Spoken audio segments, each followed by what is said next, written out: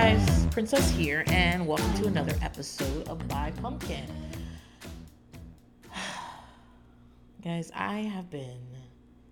If you follow me on Twitter at OK Then Princess, you know that I have been listening to the Dixie Chicks new album. Excuse me, the Chicks. Fine, the Chicks new album. And why did I listen to it? I'll tell you why I listened to it, because I feel that a long time ago, they did us a favor of being Texas women, country music women who were incredibly well selling, who were willing to talk about George Bush. And therefore, I am going to at least stream their new album. Okay? So, I started listening to it. And yeah, I like it. There are a couple of songs I like more than others. I like mad women music. Okay? I like any music like where someone's like, you did me wrong. I'm about to bust out the windows in your car. I'm about to sleep with your brother. I've called Homeland Security on you. Like, I love any kind of music like that. I love anything like, ooh, I forgot her name, but there's a song called, I think it's like magazines or something, but the song lyrics go, I hope your hell is filled with magazines, and on every one you see a big picture of me. No, it's called Girl from the Gutter. And the girl's name starts with a K. Something about not bad from the girl from the gutter. Not bad for a girl from the gutter like me. That's my genre of music. People being mad and telling other people that I'm gonna get you back and I'm gonna move on. None of this should surprise you. If you know me, the fact that that's my genre of music is I'm about to break up with you because I can do better. And in the future, you're gonna wish that you had never crossed me. If you don't know that about me, I mean, what are you listening to? What are you listening to? But so the album's fine. I like a couple of the songs. It sound more than a couple, maybe 3 or 4. I really like, and it definitely sounds like a Dixie Chicks. Excuse me, the Chicks album. It certainly sounds like their album. But what struck me was that so many songs seemed to be about Natalie Maine's ex-husband, who I didn't know she wasn't married to anymore. I didn't realize they broke up. I don't know where the fuck I be at. I feel like I miss a lot of shit sometimes. I'm just minding my fucking business or something. But his name was Adrian, I want to say Pashar, but it's I think he's Lebanese. But he used to be on Heroes. Do you remember? He's been on a bunch of stuff. He's got a real square jawline. So like, yeah, people cast him and shit. Anyway, apparently they had a terrible divorce, and like, I mean, based on the lyrics and based on the shit I Googled afterwards, like I had to Google it because I was like, are they still together? Is this a Lemonade situation? Did she make an album about how terrible he is, and then they stay together? But no. But apparently he cheated on her all the time. Sure. He had sex with some other girl on her boat, and she left her tights there, and Natalie was playing the Hollywood Bowl, and he brought the woman he was cheating on her with to there, and he made it. And then there's a line, her husband saying something like, my husband's girlfriend's husband just called me, something about how being crazy or whatever. And I had tweeted that, but I just added my own like spin on it, because if my husband's girlfriend's husband called me, I would immediately change my number. Like in fact, I'd probably start a 3-way call with T-Mobile. I'd be like, this is T-Mobile, and I'd be like, yeah. Keep going, man. Keep going. No. Don't worry about the fact that there's a T-Mobile call person on there. Yeah, I want to change my number. Yeah, but you keep going. Finish telling me your story. I would change my number immediately, and I changed the locks to my house too. And so I tweeted that, and some people thought that I was talking about myself, which I can understand. I mean, I'm not someone who tweets music lyrics, but let me tell you, guys, if some shit like that went down in my marriage, I wouldn't be tweeting about it. What I do is I'd start my next podcast with, so guys, my husband died mysteriously. Like, he was just in the kitchen bleeding. We don't know what happened. Let's not talk about it. Let's move on.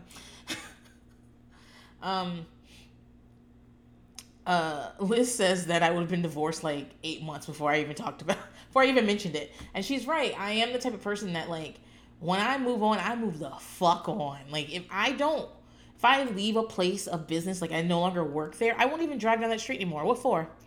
That was then, this is now. I quit a place.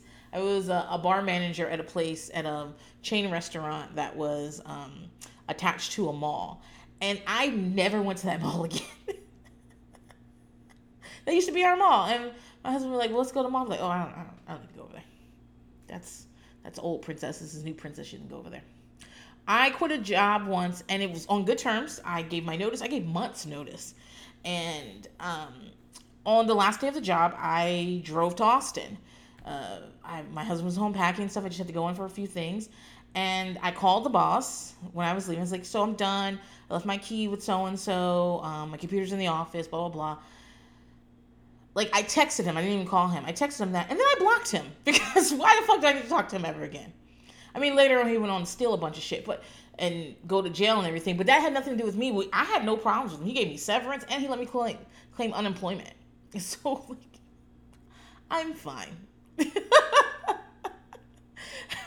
But that's the type of person I am. I really do. I would just be like, and then you'd ask me, like, talk about it. And I'd be like, there's really nothing to talk about.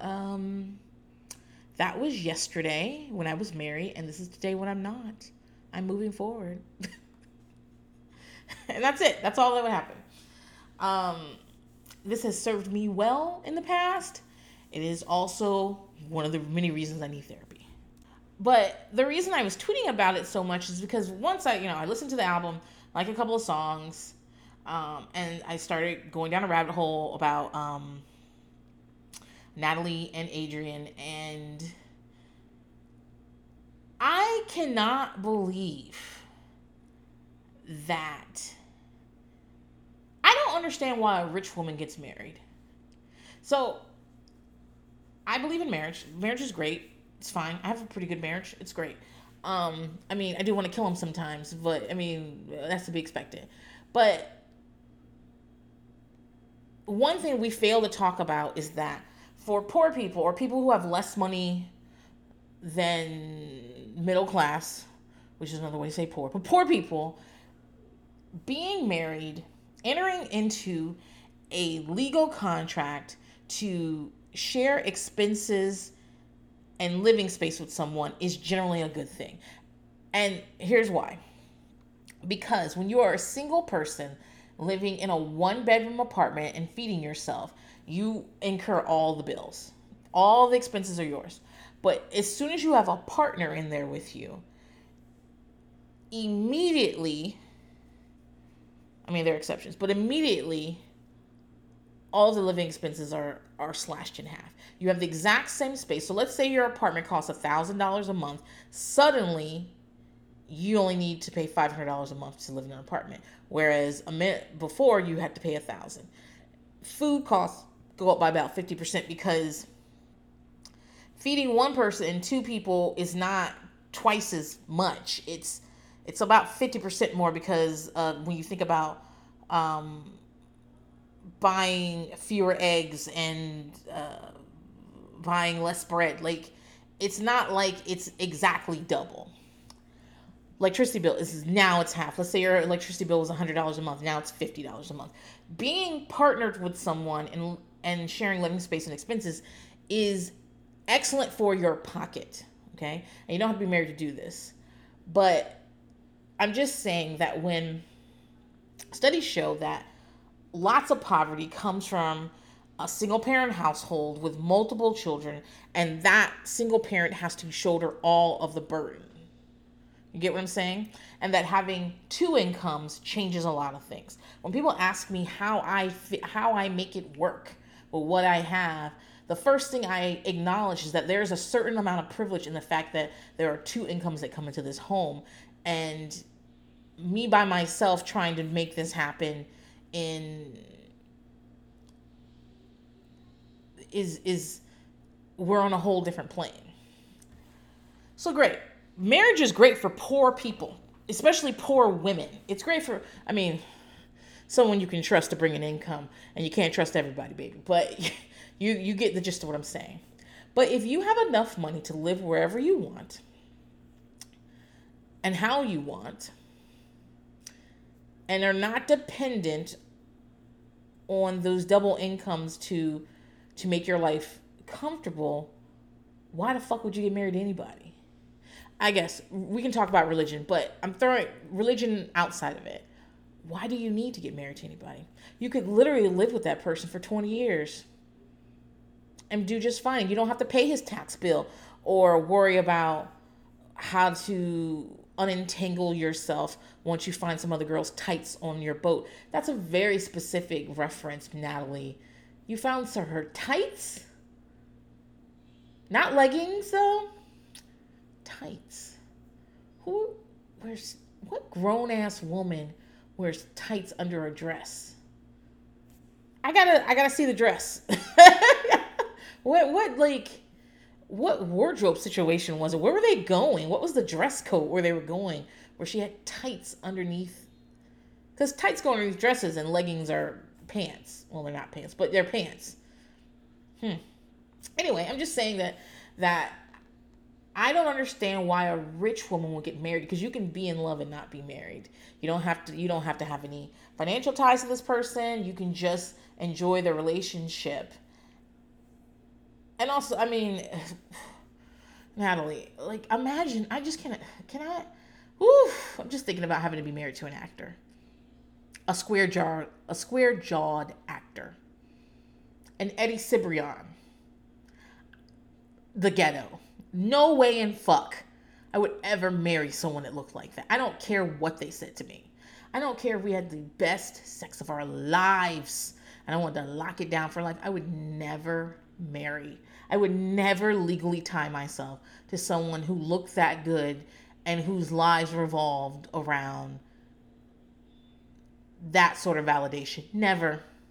I'm not saying people can't be faithful. People can be faithful. I'm not even saying that, like, being faithful's, the thing, But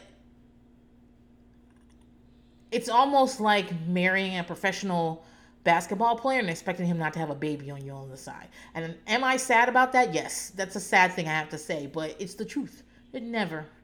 Unless I had less money than them, then I would definitely marry them, and then I'd let them cheat on me, and then I'd cry a lot, and I'd get a Kobe type diamond, that yellow diamond he bought Vanessa once he was accused of rape. But then I'd start also siphoning money off to the side and getting my own bank account that I would use to put little bits of money. I'd be like, oh, I just need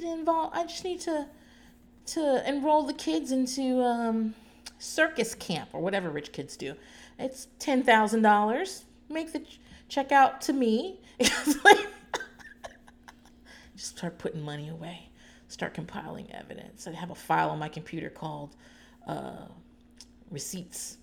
And then I keep all evidence against them so that when the inevitable divorce happens, I'd be able to be like, here's a picture of you doing coke while pregnant. I don't know.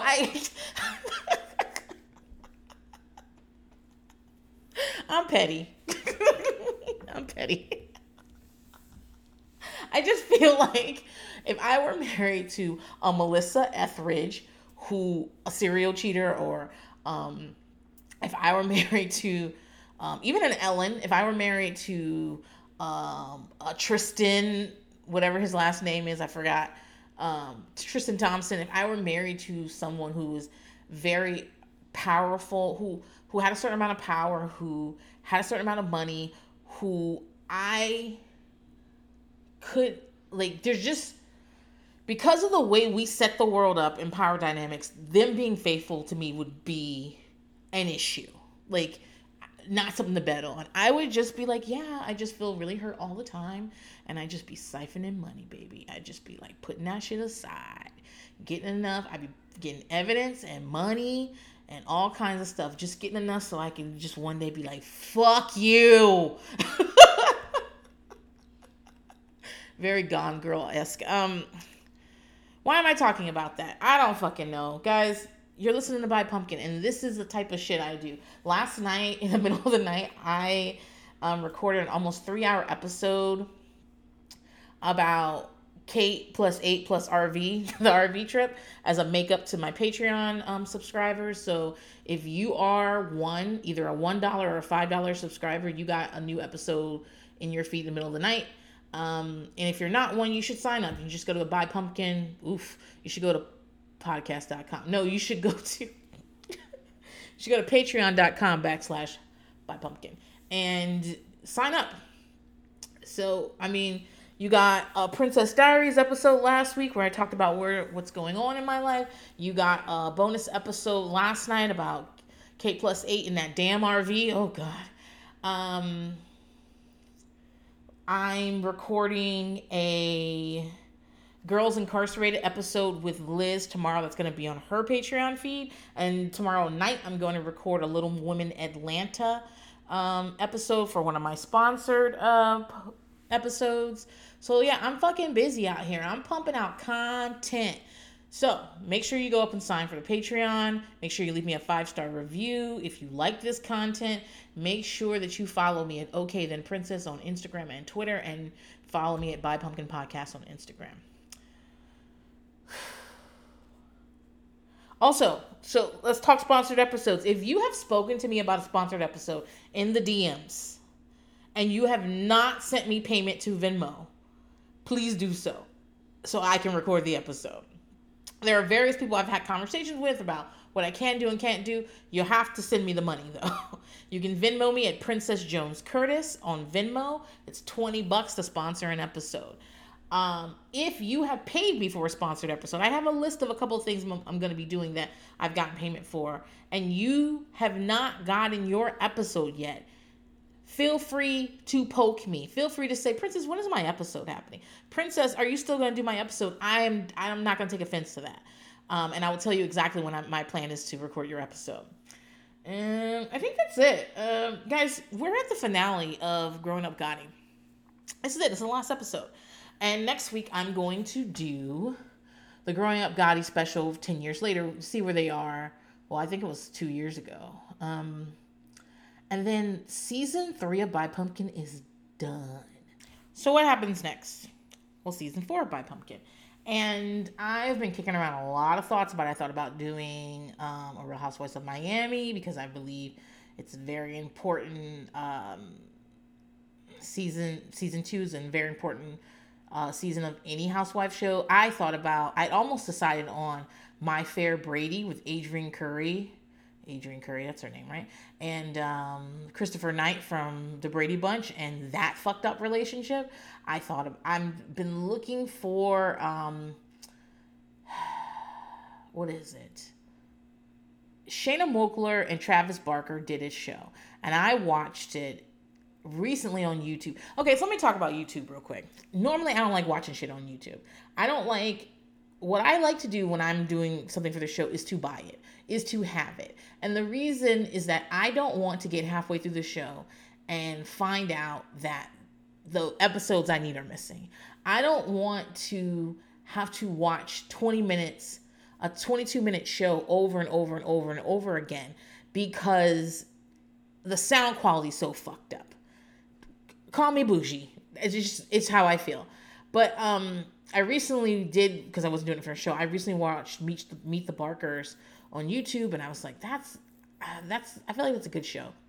And then I was on Twitter the other night, and Kara of Everyone's Business But Mine, friend of the pod, was tweeting about, like, if you had to be in a sister wife situation, which sister wife would you want to be? And a lot of people said the last one, but I personally would be the first one.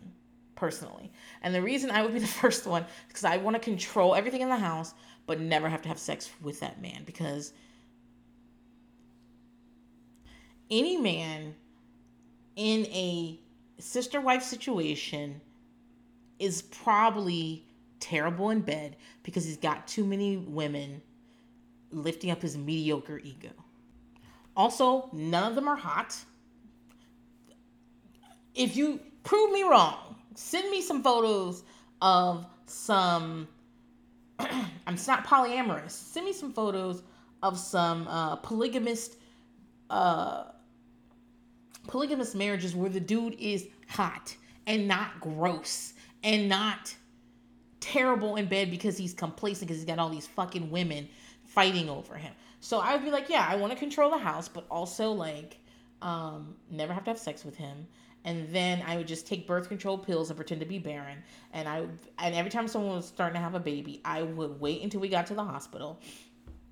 I'd be so excited. I'd be like throwing baby showers and shit. And then I get to the hospital, and as soon as they put the babies in my arms, I just bust out crying. And guess what? Guess who's choosing the next vacation? Me. Guess who's getting the new to me Acura? Me. And so that's how I play it. That's how I play it. But Sonia of Rewind the Love Pod, which I'm sure you listened to. Sonia mentioned that if it were, because most of us came to it in a sister wife situation, not necessarily something like the girls next door. She was talking about it in that situation. She'd want to be Kendra, who's the youngest and who came in the latest, because the thing is, Hef and Holly could pretend to be in love, and Kendra could just come on trips and have a free place to live and do shit like that. And in that situation, I agree. I'm Kendra. Like, if it's sister wife situation, I don't want to be Robin. I don't want Cody looking at me all the time. Like, basically what I'm saying is I want to be whichever one of them doesn't have to have sex with him as much. Because I'm too busy putting aside money and chipping away and gathering evidence so that when the time is time for me to leave, I'm like, fuck you. Listen, it's on brand for me. But having those couple of tweets with Sonia started me thinking about Girls Next Door. And what I did was, I was like, didn't Kendra write a book? Because I've listened to Holly's books, I feel like once or twice. And I said, didn't Kendra write a book? So I looked for it on my library app, and she didn't have an audiobook, so I downloaded it. I was like, I'll take a couple of baths and read this shit. And then I downloaded Holly's audiobooks again, and I started listening to those. And I was like, you know what? It's time. It's time to talk about the Girls Next Door.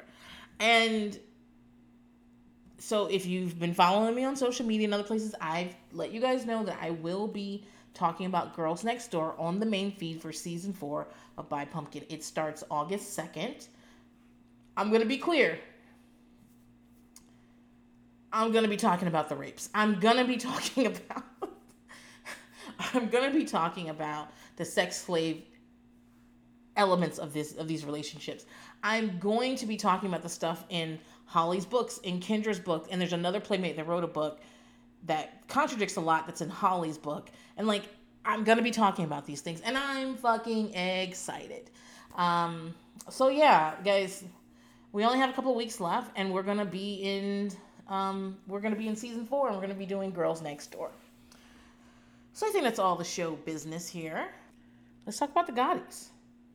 So the show opens up when they're in takeout, where they're having takeout. I don't know what it is. It looks like ravioli or something, because it's either John or Carmine yelling at Victoria that they didn't put cheese on his ravioli, and she's like, they didn't put any fucking cheese on my ravioli. Like, they sound like fucking children, but also like really disrespectful children. I wish to God one of my kids would say they didn't put any fucking cheese on my ravioli. And I know it's easy for me to say this because I don't have an 18-year-old son. All my kids are in 4th grade and under. My oldest is going into the 4th grade. But I'm just telling you, I'm about to be 40 years old. I don't think I'm changing much more. I mean, we all grow and change every day. But you couldn't have screamed at me about the ravioli on the cheese on your ravioli 20 years ago, and you can't do it now. And I guarantee you 10 years from now, they can't do it. It's not going to happen. Actually, me and my husband got into a huge fucking fight because my husband's got a fish tank for Father's Day. My husband loves his fish tank. He's been like in love with that fucking fish tank. He's been doing all kinds of shit with the fish tank. But he's trying to keep the climate controlled a certain way to his man cave in the garage. But the way he didn't build out the garage, but the way he set up this garage is that it's our garage, and then he built a wall down, like, to cut it in 2/3 and 1/3. So he built a man cave in the 2/3 part. He did HVAC, all that shit, and then on the 1/3 part is kind of like what you would typically do as a garage. It's where the lawnmower is. He has a workbench over there, all that shit, and there's a door between the two. So his problem has been the door between the two, because he feels like a lot of air is leaking between those two, and he really needs to replace the door, but he hasn't. So, and he's worried about the temperature of his fish. So what he did, apparently, I didn't know this, is he used my power drill, not his, because his is never charged. He came and found mine, and he used it to drill a screw. He drilled the door shut between his man cave and the garage. Now, at some point, he was out in the garage door part with his workbench and stuff. He was out there doing something with a grill. And I needed something from him, so I walk out of my home into his man cave, or through his man cave, and then I go to the door that goes to because that's where he is, as far as I know. And I turned it, and it was a little stuck, but I just like pushed it. And I opened it. And as soon as I opened it, he goes, "Why would you do that?" And I was like, What do you mean? What do you mean, why would I do that? I'm asking you about something. And then he goes, "You kicked that door in, didn't you? You kicked that door open." Guys, I don't know when the fuck I became Daniel-san. I don't know when the fuck Mr. Miyagi taught me how to do the flying crane and kick shit open. And then that's what I do in my home. I just walk around and I'm just like, oh, there's a door. Pop, kick it open. That's not what I fucking do. So I was like, I didn't kick open this door. And he goes, "Yes, you did. There's no other way to get through this door. You must have drop kicked. You must have run and kicked it." And he was so angry. And he was talking to me. I don't know what the fuck he was talking to me like, but I had to be like, walk away from this. Walk away from this. He came and followed me into the house and was like, "I want to talk to you because I'm sorry. I didn't mean to get..." I'm like, you can't talk to me right now. I'm still mad.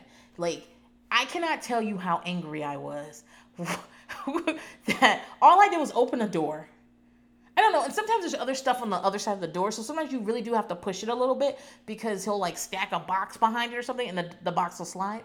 So I'm not a strong person and I'm certainly not kicking open fucking doors. And for him to be like, "You kicked open this door." And then when I say, "No, I didn't." And he goes, "Yes, you did."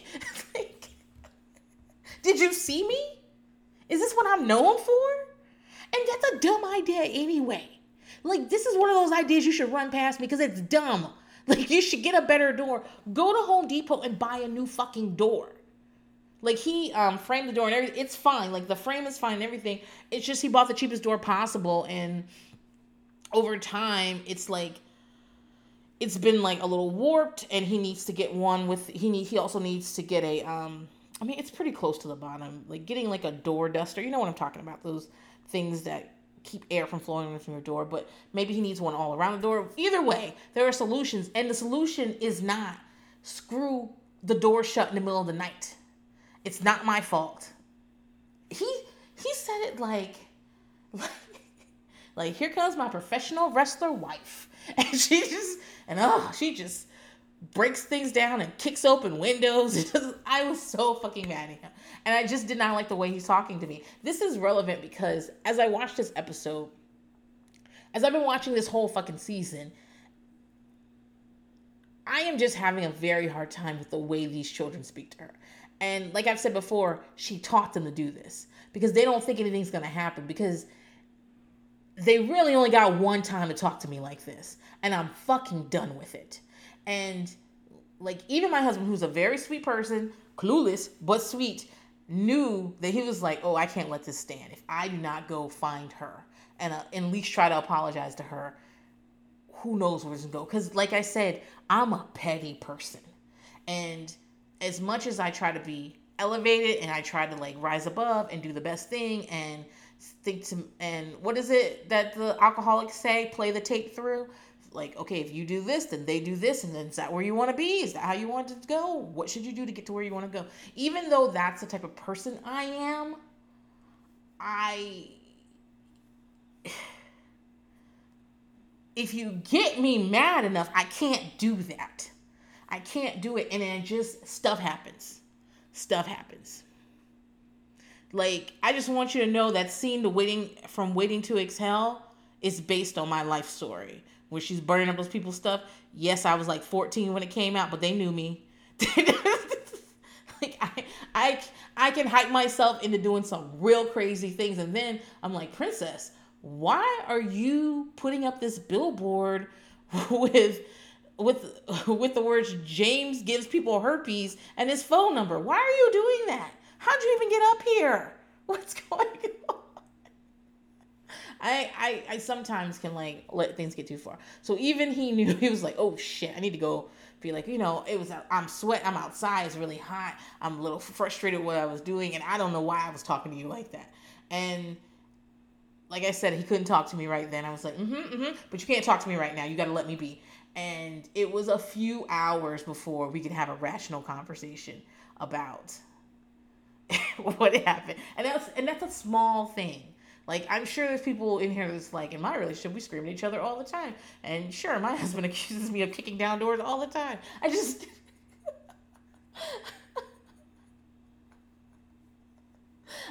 so mad. He was just like, and you definitely kicked it down. You did. I know you're saying no, but you definitely did it. Because I know you. I know you, Princess. You're a rock'em sock'em robot, and you just walk around punching and kicking things.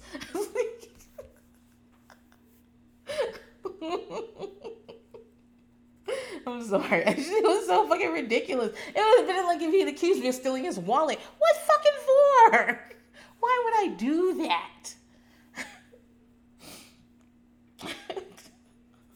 So yeah, they're sitting there. There's a shot of Carmine in his Von Dutch hat that's like artfully put on his head at an angle. I was like, oh, they definitely want us to know what year this was filmed. And Victoria's talking to them because she's going to LA, and their Uncle Peter, her younger brother. Remember, she's got three brothers: John Jr., Frankie, and Peter. And Frankie died in a car accident, or like a car hit him or something when he was younger. And John Jr. is, you should know, he was like very entwined in the Gambino crime family and in John Gotti's demise and the last parts of his life. And then Peter, who's done some time or whatever, but I think she's closest to Peter. And Peter wants to take the boys camping. And the boys, they ain't having it. They don't want to fucking go camping. They don't want to go camping. They don't want to go in the woods. Carmine's like, why would I go in the woods? And,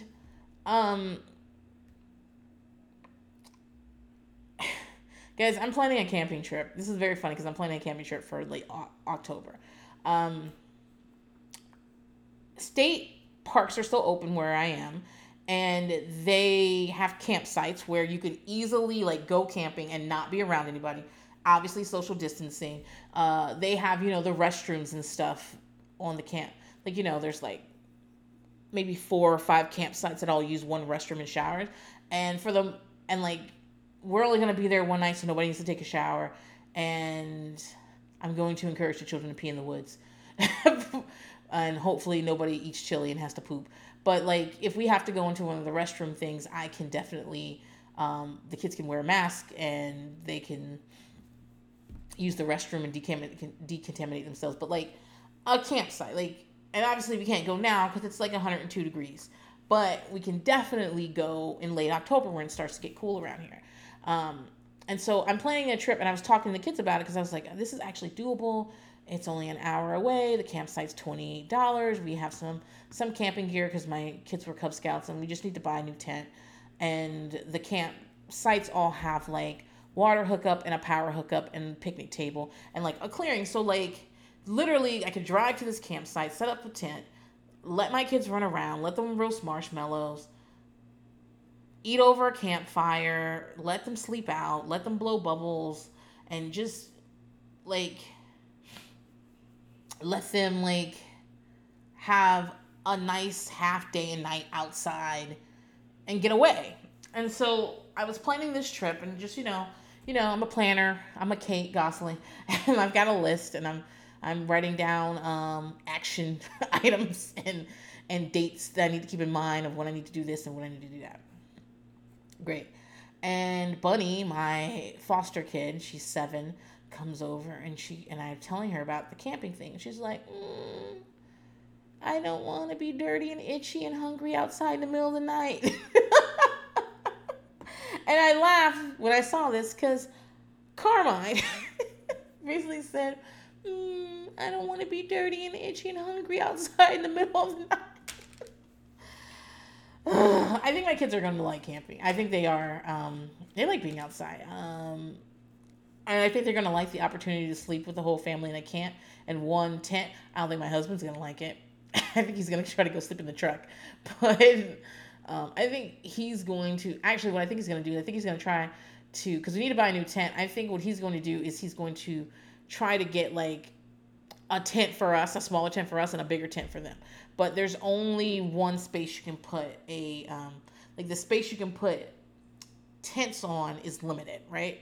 You can't just put a tent anywhere on this campsite area. There's like a specific place, so you can't bring like 6 tents. So anyway, I think they're gonna like it. I think they're gonna like the s'mores part, and I think they're gonna be happy to be outside and dirty. And there's camping, and there's like waterfalls, and hiking and waterfalls. Like I can take them down like an easy trail. I can like, and there's catfishing. So like, there's a couple of things that we can do on our one day in the woods, and it's all things they're kind of interested in. So unfortunately, though, Carmine, John, and Frankie, they don't want to fucking go. And Victoria says if her parents offered her the opportunity to go camping, she would have went gladly. And I'm like, sure, I'm sure you would, because your father's a murderer. And like, when he tells you we going camping, you don't say nothing but yes. So, like, if she said no, she'd probably be worried that Sammy Gravano would show up at her elementary school and kill her. Like, that's how it worked. You did what the fuck you said. Or Sammy the Bull would kill you. So, yeah, I'd go camping if John Gotti told me to go too. I sure the fuck would. Also, they're talking about Tula again. Remember when they went to the mall and they were talking about there was some old Miami lady there and she looked like Tula? Like, it's I don't know, it's something going on. But they were talking about Tula playing with the bears and looking like a bear. And Victoria wipes them off, like, really quickly from that. But I'm like, why are the boys... I think it's weird that they're mentioning their mom's friend at all. Detective Princess. Somebody give me the answers to what that's about. And they cite the Blair Witch Project. They don't want to go because they've seen the Blair Witch Project. You guys should know I was a grown-ass woman when the Blair Witch... I wasn't super grown, but I was, like, definitely college age. And I was definitely in college because I came home... It's probably been my first year, but I was in college. I came home and... I went to my first year in college in the same city as my parents, but lived in a dorm because I'm an idiot. But I come home and I'm sitting on my mom's bed watching TV. And for some reason, my younger brother's up there too.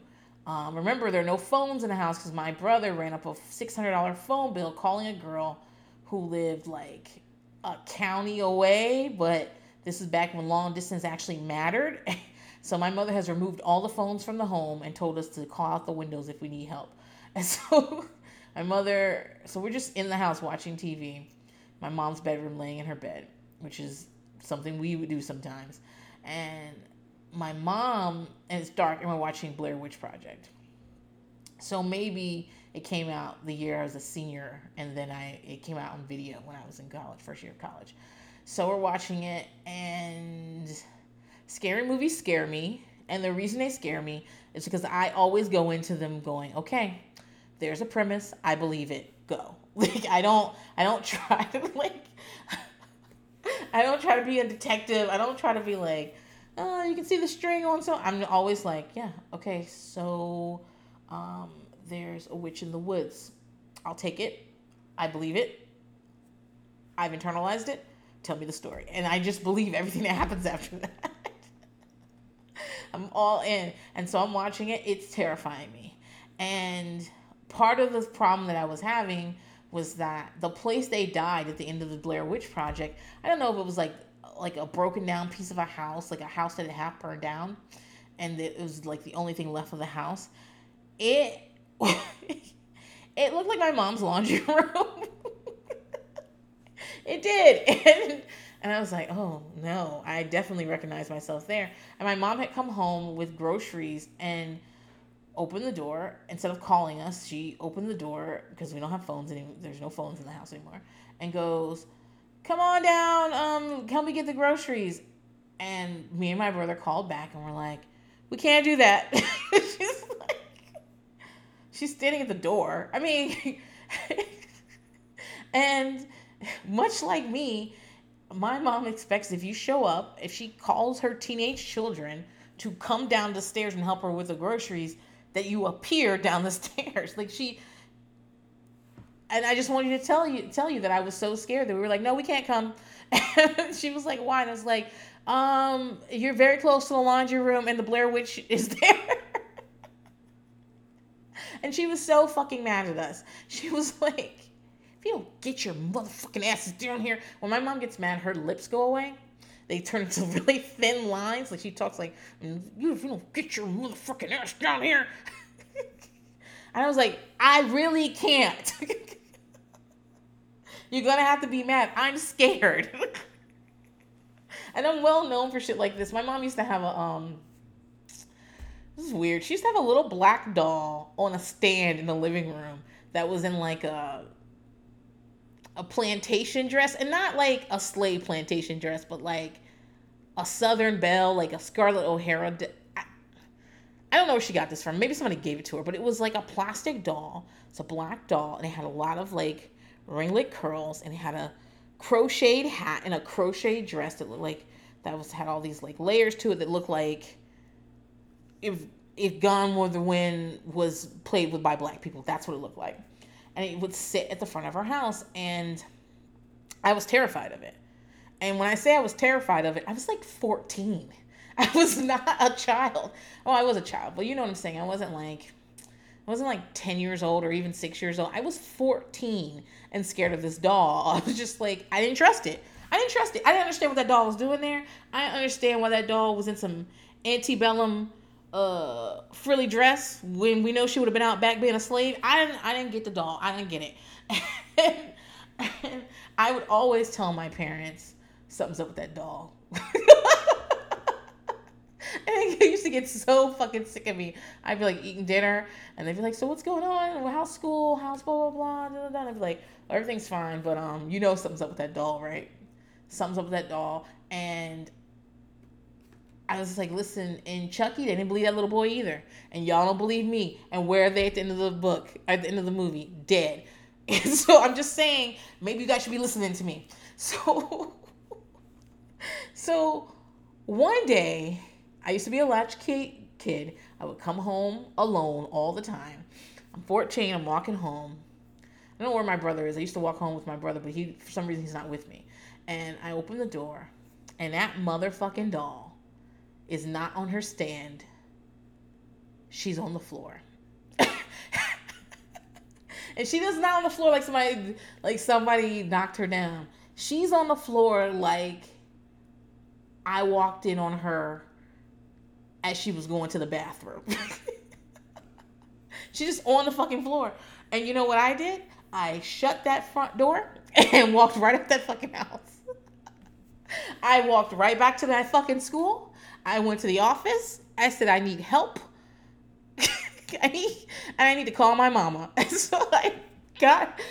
There's another thing. Liz and I's mom have the same name, and Liz talks a lot about how her mom used to. How she would call her mom at work all the fucking time, like, need to speak to Yvonne or whatever. I never called my mom at work. My mom was like, I am at work.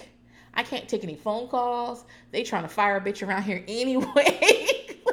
Do not call me, and no, I can't leave. I don't know what to fucking tell you. The house is on fire. Call 911. I will see you at 6 p.m. That's how my mom handles work. So me calling her at work was a problem, okay? Like, but to me, it was an emergency. So I go to the office, I call my mama, and I say, listen, the doll's loose. I told you shit was gonna happen. The doll's out here.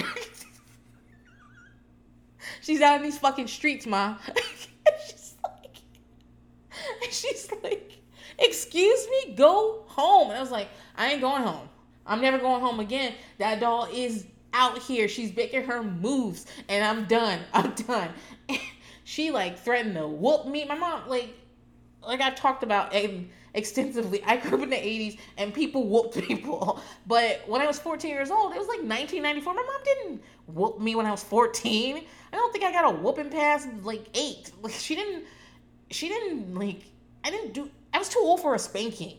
Like at this point, she'd be fighting me. So like her threatening to whoop me was like serious, but also like, I don't give a fuck. You ain't gonna live long enough to whoop me. This doll's gonna kill us. So try it. I'll take my chances. And she's like, you need to go home. I said, I am not going home. I will be at the library minding my own good goddamn business, and you will. I didn't say that, but that's the attitude I gave her. It's real cute you threatening me and you telling me I'm gonna do this and doing this and that the doll and I need to stop playing or whatever, but let me tell you, I ain't going back over there. So let me know. And finally, what had to happen is my dad had to leave base and drive and come and get me. And my dad's a very understanding. He's a soft guy. I mean, that's just he's the type of dude that like you want to tell him all your problems, and he doesn't really yell very much, and he makes you laugh, and he definitely listens. Okay, he's a sweet guy. And so I get in the car and I say, you ain't got that doll with you. And he goes, the doll is gone. And I go, oh, you couldn't catch her? And he goes, no, I've taken the doll away. The doll is not there. It's time to get rid of that damn doll. The doll's gone. And I mean, I believed him, but I also didn't believe him. I was also like, maybe the doll just like Chucky came and picked up the doll and like drove the doll away or something. I don't know what happened to the doll. I really have no idea. But I know that when he brought me to the house and we opened the door, the doll's stand was not there. The dog's luggage was not there. She cleared out. And was I completely soothed? Absolutely not. I definitely was looking for that doll around the house, like opening cabinets real fast and shit. You know how Chucky would just run down the hallway and like slice people's ankles? I was always protecting my ankles. I was doing shit like, but yeah. I don't know why I'm talking about that.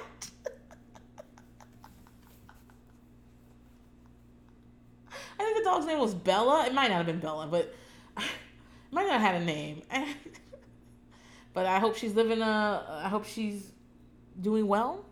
And I hope that she's out here living her best life.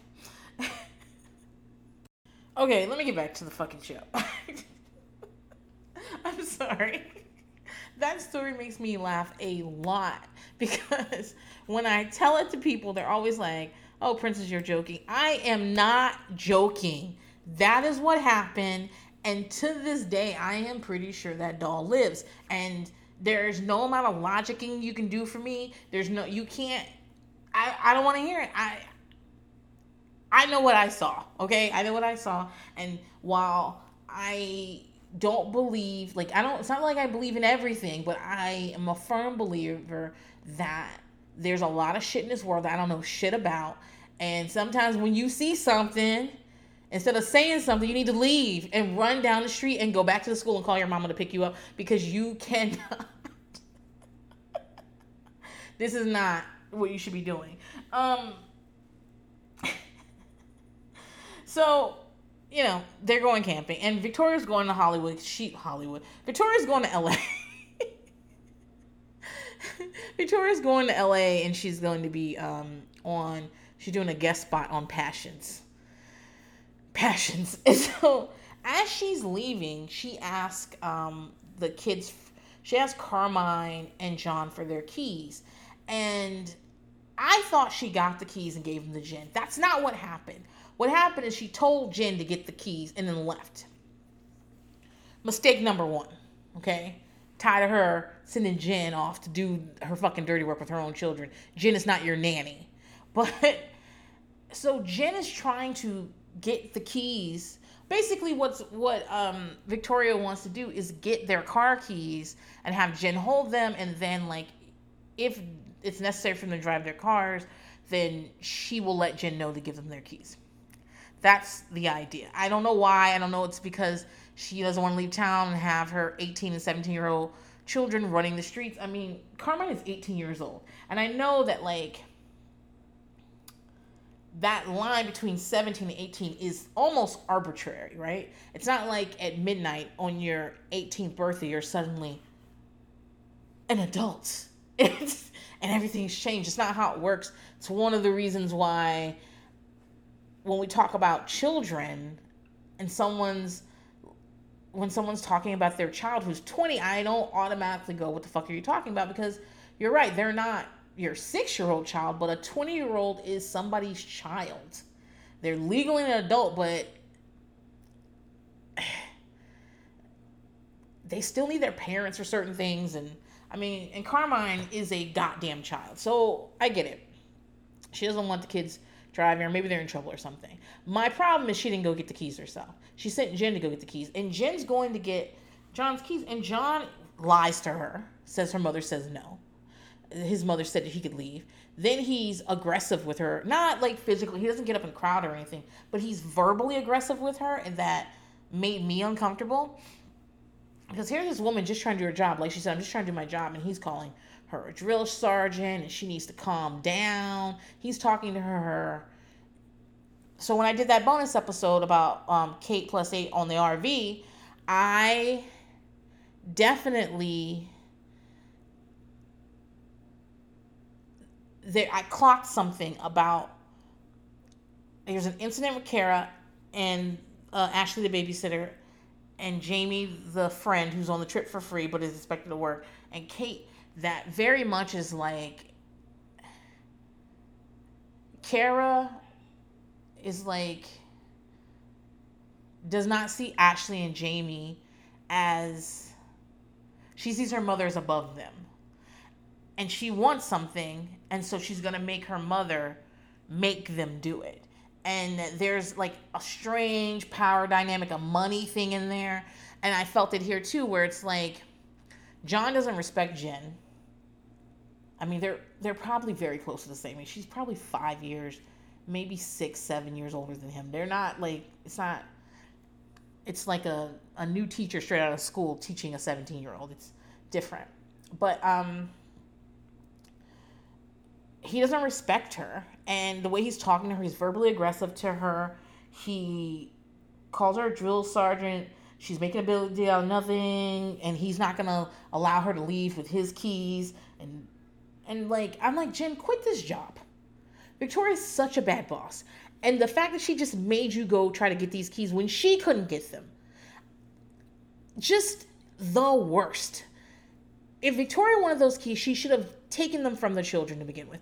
Also, it was hard for me to watch this because I know that when I talk about my kids and everything, I can sound a little crunchy about it. I am someone who likes to listen. I am someone who tries to watch the way I talk to my children. I am someone who believes that children have agency and they don't just exist to get me the remote and do what I want and look the way I want. And like they have some agency about their own body and their own wants and things. And I when I'm doing my best parenting, I am listening, not telling. I am working with them, not against them. That said, listen, I'm not gonna buy you a mother. You don't have a penny to your name. I buy the fucking jail. I bought that fucking car. You talk to me crazy, and if I want the keys to that car, you better fucking bring them to me. And just like we can escalate the situation with my husband, like if you get me mad enough and you put me in a position where I don't have control over my pettiness, we can take it there, okay? We can go there. And John refusing to give me the keys to a car I bought would piss me the fuck off. I'd be like, John, you have 1 minute to give me those fucking keys. I am going, and if you don't, I know you think that I won't miss a fucking plane, but I will. I will take a red eye. Don't fucking play with me. I will reschedule a flight if you started here with me now. I will turn off that little phone, that sidekick, that T-Mobile sidekick you're rocking right now probably. I will turn that bitch off. I will call right now and turn that shit off. I will take my spare key, because why the fuck wouldn't I have a spare key to your car? I will get in this car and drive it down to Capital Chevrolet and turn the bitch in.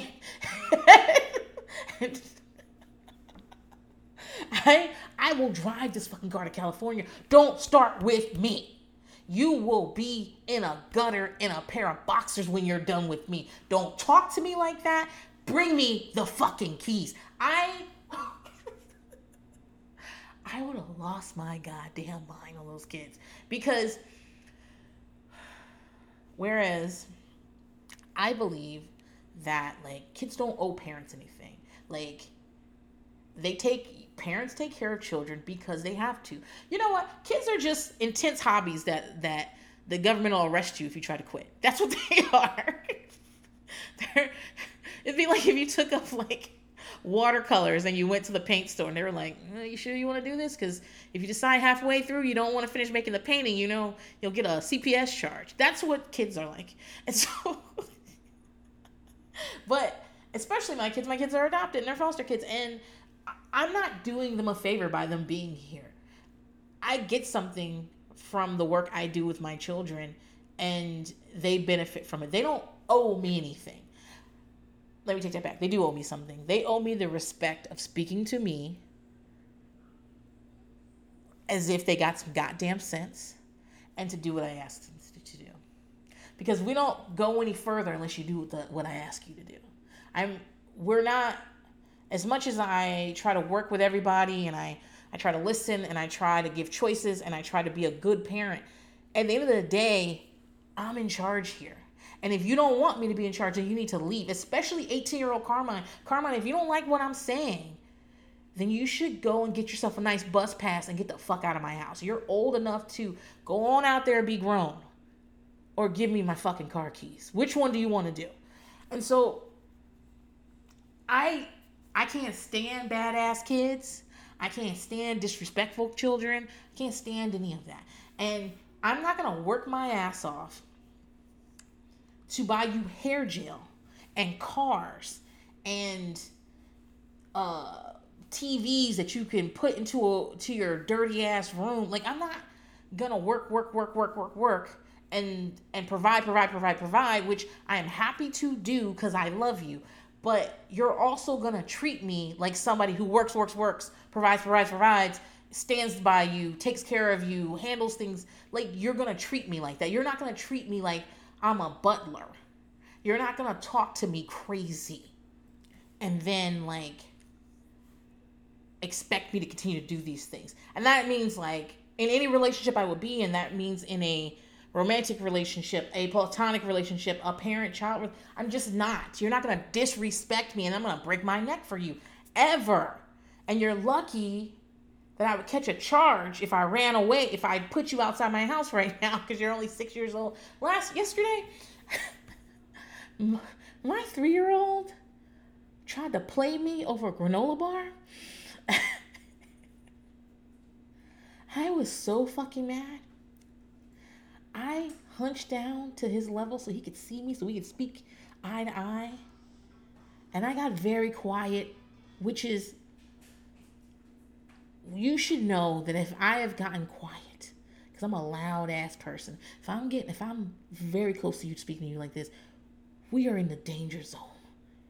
Anything could happen from here. Anything. And so, so I got very close to him, and I said, "Listen, buddy, I run this. This is mine. I do this, and we do it my way, or we don't do it at all." And I basically, it boiled down to, you better check yourself before you check a bad bitch like me, and don't start with me.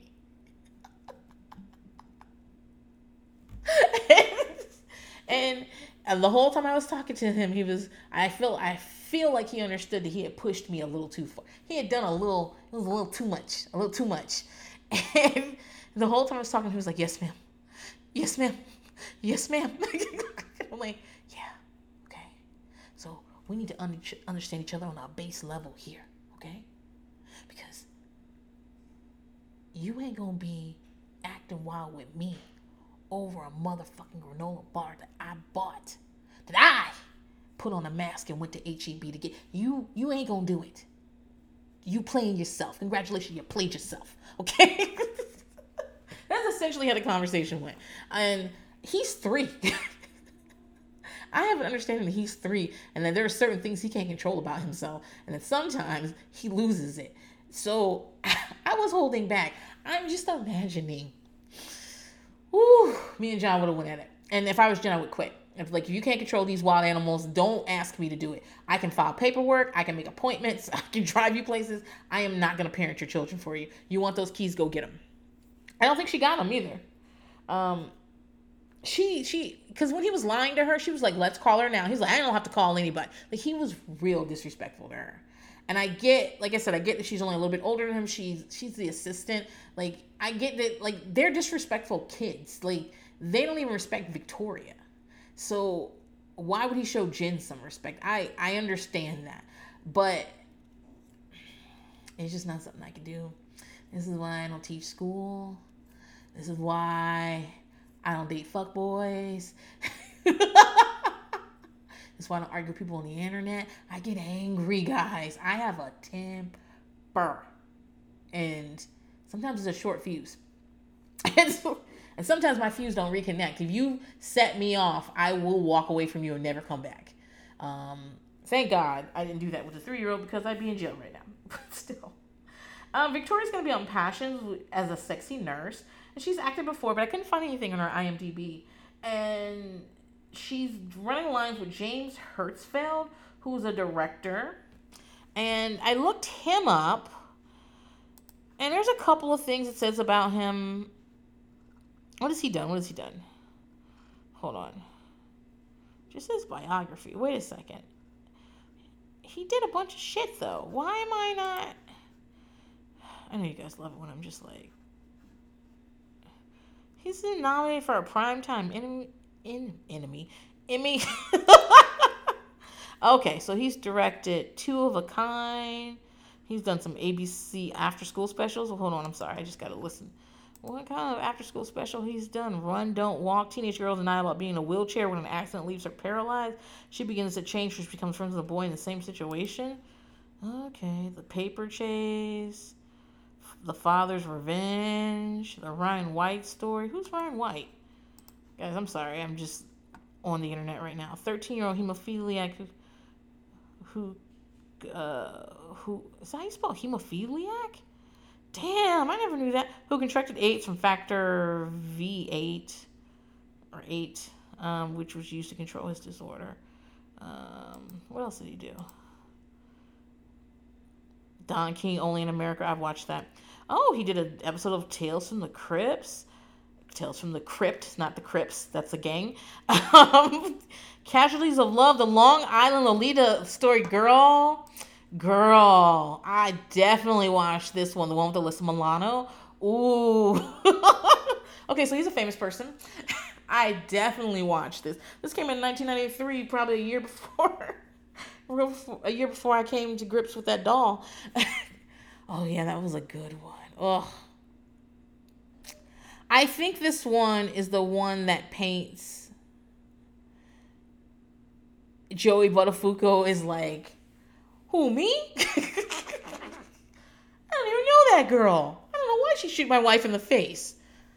I just fixed her car a couple times.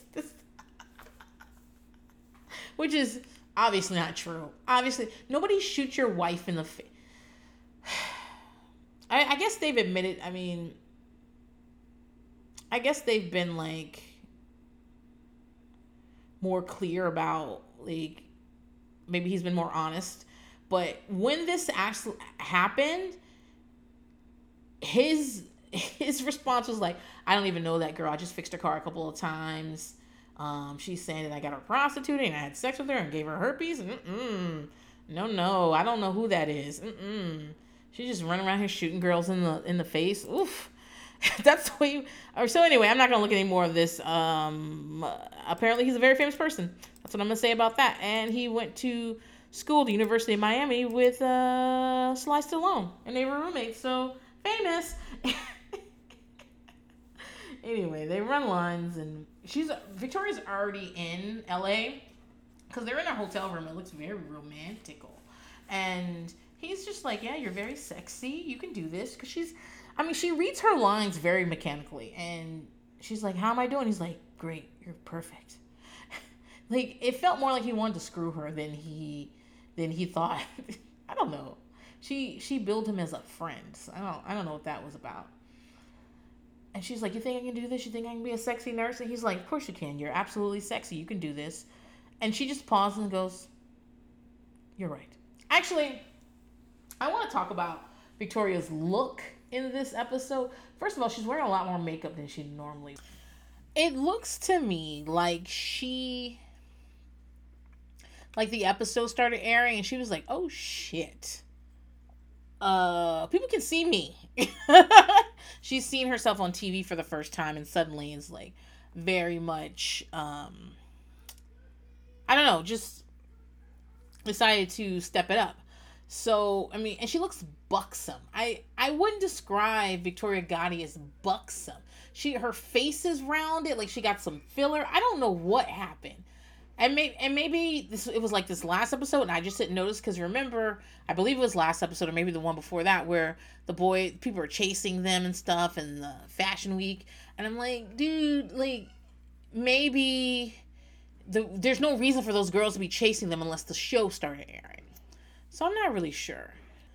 But I will say that this time I definitely noticed that she like I said, she looked buxom. Her breasts looked like huge. She got a boob job or something.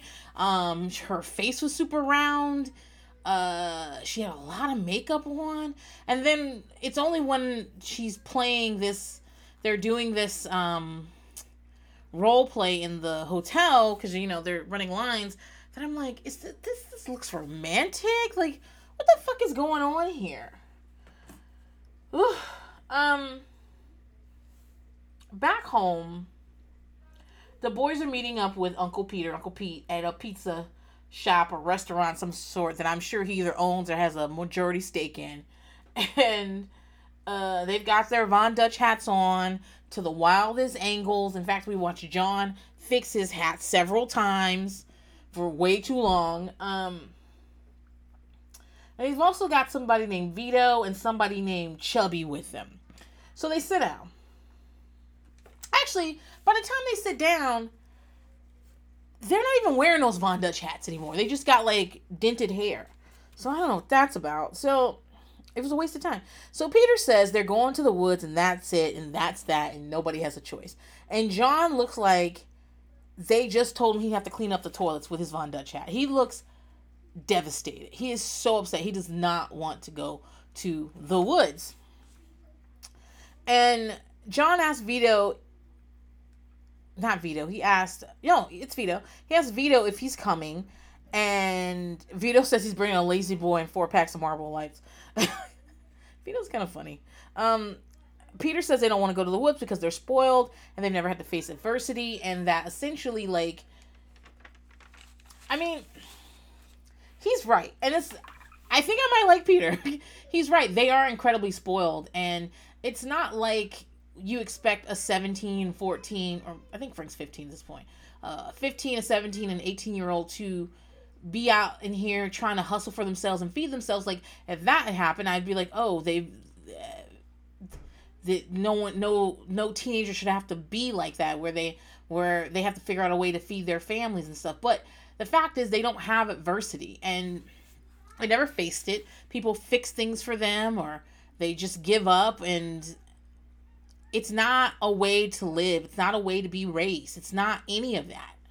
And it's important that while they're teenagers and they have you as a safety net, that they learn how to handle problems, that they do things that are a little harder for them, and they understand what it's like to not win, to try something hard,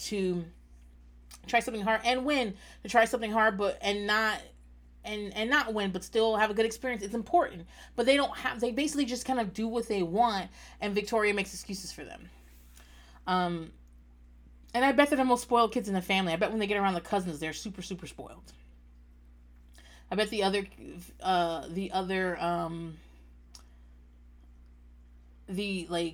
family members talk shit about them because they are the worst. And it feels good to watch Uncle Peter tell them this, because we just watched them be like dicks, and we've been watching them be dicks all season. It feels good to have Uncle Peter say, you're not as tough as you think you are, and what you need is some time you need some time in the woods. I'm happy he took him there. I wish he would have taken him there and kicked him out of the car and drove away, but that's just me. So Peter goes to get them in the morning. Of course they're not ready. Carmine has to take a shower to wash the gel out of his hair. What did he say? He said, put the gel down and go to the woods. Their friends have bottle rockets with them, and Peter's like, oh, you're going to jail. And he drags them out and marches them into the woods with like backpacks and stuff, and they're crying, and not crying, but they're whining. He calls them little bitches.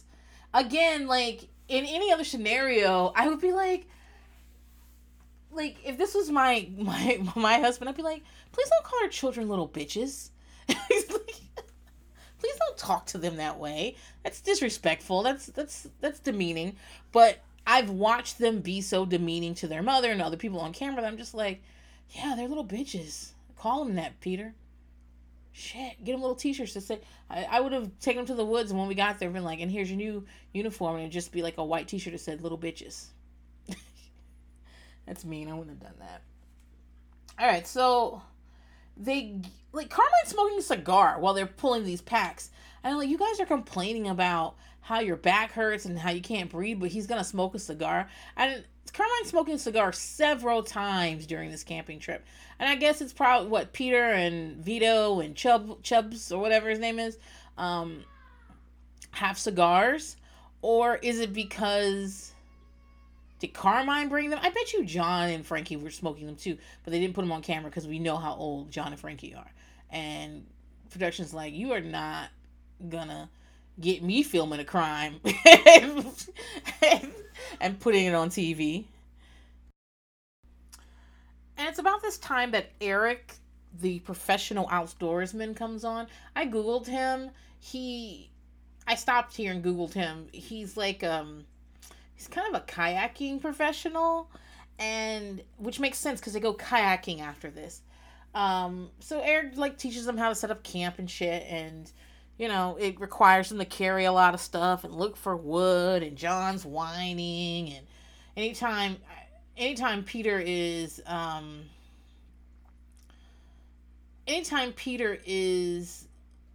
sees someone not with any work, he's like, can you help my nephew Carmine find something to do? Like, honestly, Peter comes out very likable in this, and is basically someone who's not going to take shit from them, and you're going to have, and I'm going to be the person that your mom really should have been for you.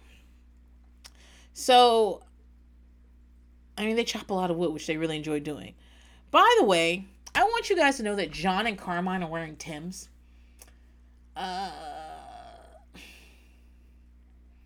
I have a lot in common with my husband.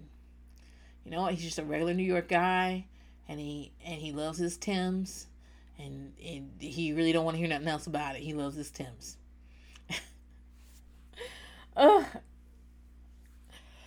so at night, it's nighttime, and Peter's asking them about what they're going to do from 10 years from now. John says he wants to get into real estate. Real estate's going up, he says. Buy now, sell later. Frankie says he wants a restaurant, but like then claims he doesn't know how to cook, and that his mom is always telling people he knows how to cook, and anybody can put chicken on a grill. Like, I was like, so is this for or against you having a restaurant? And then Carmine says he wants to own everything. And they're just looking at him, and he's like, I want to own everything. I'm going to buy everything, then I'll own everything. And they're like, so you're going to be a billionaire? And he's like, yeah. They're like, how? And he's like, I'll buy everything. Like, by the way, Carmine's in a white shirt, a white hoodie, and a white hat in the woods. I don't know. This is when Peter starts talking about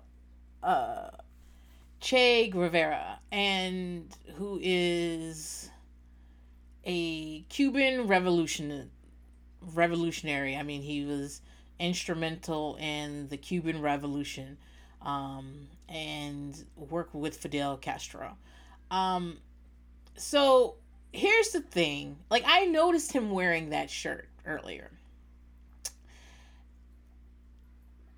And I was like, oh, he's wearing that shirt. And then, so he goes on this long, like, he goes on this long, like, talk about theories and about what Che thought and did and blah, blah, blah. And it was hard for me to listen to. Guys, I know that Che is very much a, I don't even want to say hipster, but I will say hipster type symbol for like free thought and like getting things done. But he's also very much like a murderer and very like, I'm not going to sit here and pretend like I have a good understanding where I should be teaching other people of the Cuban Revolution. I'm not going to even do that.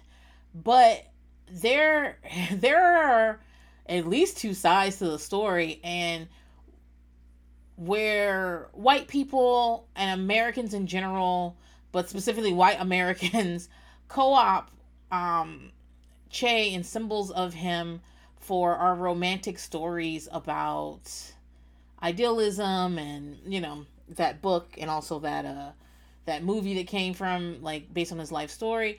There are whole like generations of people that view him as a monster. And I mean, maybe the same way John Gotti, like there are tons of people that view John Gotti as an upstanding guy, an ideal, a family man, someone who cared about his community, somebody who did what was right, somebody that, you know, like a stand-up guy in a great suit. There are a lot of people who thought that about John Gotti. And there are a lot of people who also are like, my father's dead because of John Gotti. My family's dead. My community's decimated because of the crimes he committed. Like, I promise I'm not gonna like get political. I mean, fuck it. I feel like I'm always political, but it's just when I see stuff like that, I'm always like, TBD on you. But anyway, he talks a lot about Che. He talks about grandfather and about how your grandfather do this. I think they also fudge with the timeline because it feels like the next morning and they don't have their packs. They just have bags and they're going off they walk a ways and they go kayaking or canoeing. Canoeing. I bet there's a difference. I bet, you know what? It's probably that a canoe is open up top and a kayak is enclosed. Like you kind of slide your body into it. And remember that outside consultant guy that they hired, or the outdoorsman consultant guy they hired, that's what he does. I guess he writes about and shows people how to kayak and shit like that. So they don't want to do that because they don't want to get wet. And Peter's like, "Oh, you don't want to get wet, you baby." Again, I would be like, don't talk to them like that. But I've listened to them talk to people like that all the time. I want them to talk to. I want them to hear them being talked to. I want them to get a little bit of what they give. So they go kayaking, and like Frankie's too tall; he can barely fit in the fucking thing. And like Vito, the big guy, is just sitting there, just staring at him, like he's gonna smoke a cigarette and watch the sun, watch the ocean. But here's the thing: they end up going. The way the show has put it together, it looks like they go camping, they spend the night, the next morning they go kayaking, then they go back and they cook food. I don't think that's what happened. I think they're only out there one night. I think that in the day before they set up camp, they went kayaking. And then they came back and it got night and they made the food, and John's burning up fucking hot dogs and shit and all that. And then Peter did his speech about their father and about where they're going to be in 10 years and about Che, and I feel like that was the night. Now, let's talk about I didn't talk a lot about Victoria and her LA experience because it was really nothing. The fact is that she had 2 lines, 2 setups, and 1 line in each setup, and she did it, and that was the end of it. And then what I do want to talk about is how later she had 1 night left in LA, and I guess they rented. Was that a Ferrari? What was that she had rented? It was some fast ass car, but it was a stick. And guys, I don't know shit about cars. I don't know nothing about cars. I used to regularly run out of gas. I've run out of gas 3 times in my life. Not just like doing errands. I don't care about cars. But I do know how to drive a stick because one of my friends went to Marine boot camp, and let me drive his car. This is back when I was super, super poor, and I really needed a car. And my husband had a car, but worked opposite hours. And so he let me drive his car when he was gone, and it was a stick. And my husband taught me how to drive a stick in the parking lot of a mall. Like, he basically sent me to get into gears. Like, he'd tell me to speed up. He wasn't even in the car with me most of the time. And I'd have to get into gears and shit like that. And then at one point, I see him, he's in his car, which is a stick as well. And he looks and he's like, "You know how to get home, right?" And I was like, "Yeah, I know how to fucking get home. I work at this mall." And he's like, "All right, I'll see you home." And I had to just like drive home by myself. And I remember calling him, I was on the highway, and I was like, "Should I be in second?" He was like, "No." How fast are you going? You have to switch gears.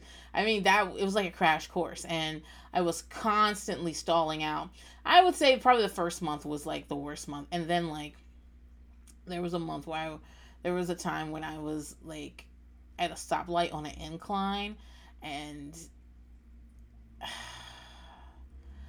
my worst nightmare in a stick is to be on an incline at a stop, because like to get going, to not stall out, there's a lot of movement, and I'm not a great driver. I never said I fucking was. I'm not a good driver. I stay to the right. I mind my fucking business.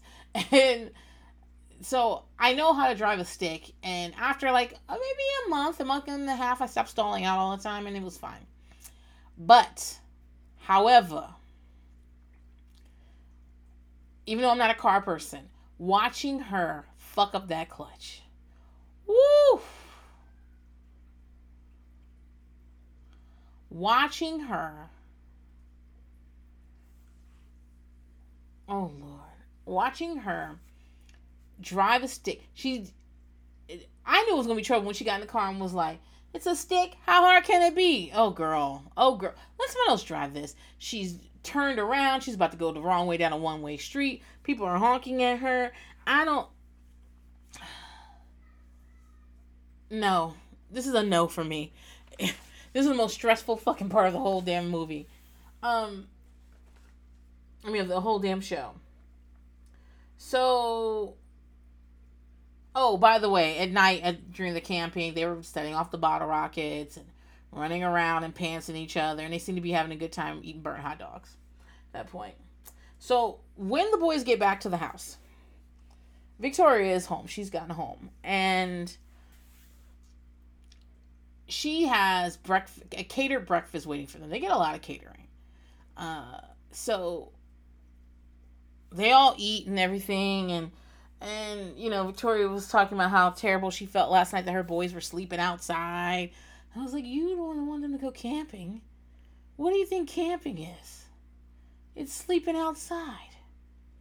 What do you mean? So they ask, and Peter's basically like, John did the most bitching and complaining, and the most crying, and the most, why are we even here? Shit. But he ended up having the most fun. And John says, out of his own mouth, that he had a great time. And that it was a lot of fun. And that's pretty much where it ends. That's the end of the show. That's the end of the season. I hope I didn't forget anything. So, here's the deal. Like I said, I'm going to be on Liz Explains It All, talking about girls behind bars, or girls locked up, or girls incarcerated. I can't fucking remember. But it's on Netflix, so you should be looking for that soon. If you're a Patreon member, you got a Princess Diaries episode. You also got a Kate plus 8 plus RV episode. And pretty soon, like tonight, I'm going to be recording, so it should be out. I'm not going to record it tonight. Am I? I don't fucking know what my schedule is. But I'm going to be recording a Little Women of Atlanta episode that will be out and about and next week. And then you'll also get another Kate plus 8 RV episode. So make sure you sign up for Patreon. Make sure you follow me on social media, Okay Then Princess and Buy Pumpkin Podcast. And next week is our last episode of the season 3 of Buy Pumpkin. We're going to be doing I keep calling it a reunion episode. It's not a fucking reunion, but you know what I'm saying. The look back episode. So we're going to do that. And then it's on to season 4 at the shit-filled Playboy Mansion and the sex slaves that live there with their grandpa. So, yeah. Get into it. See you soon.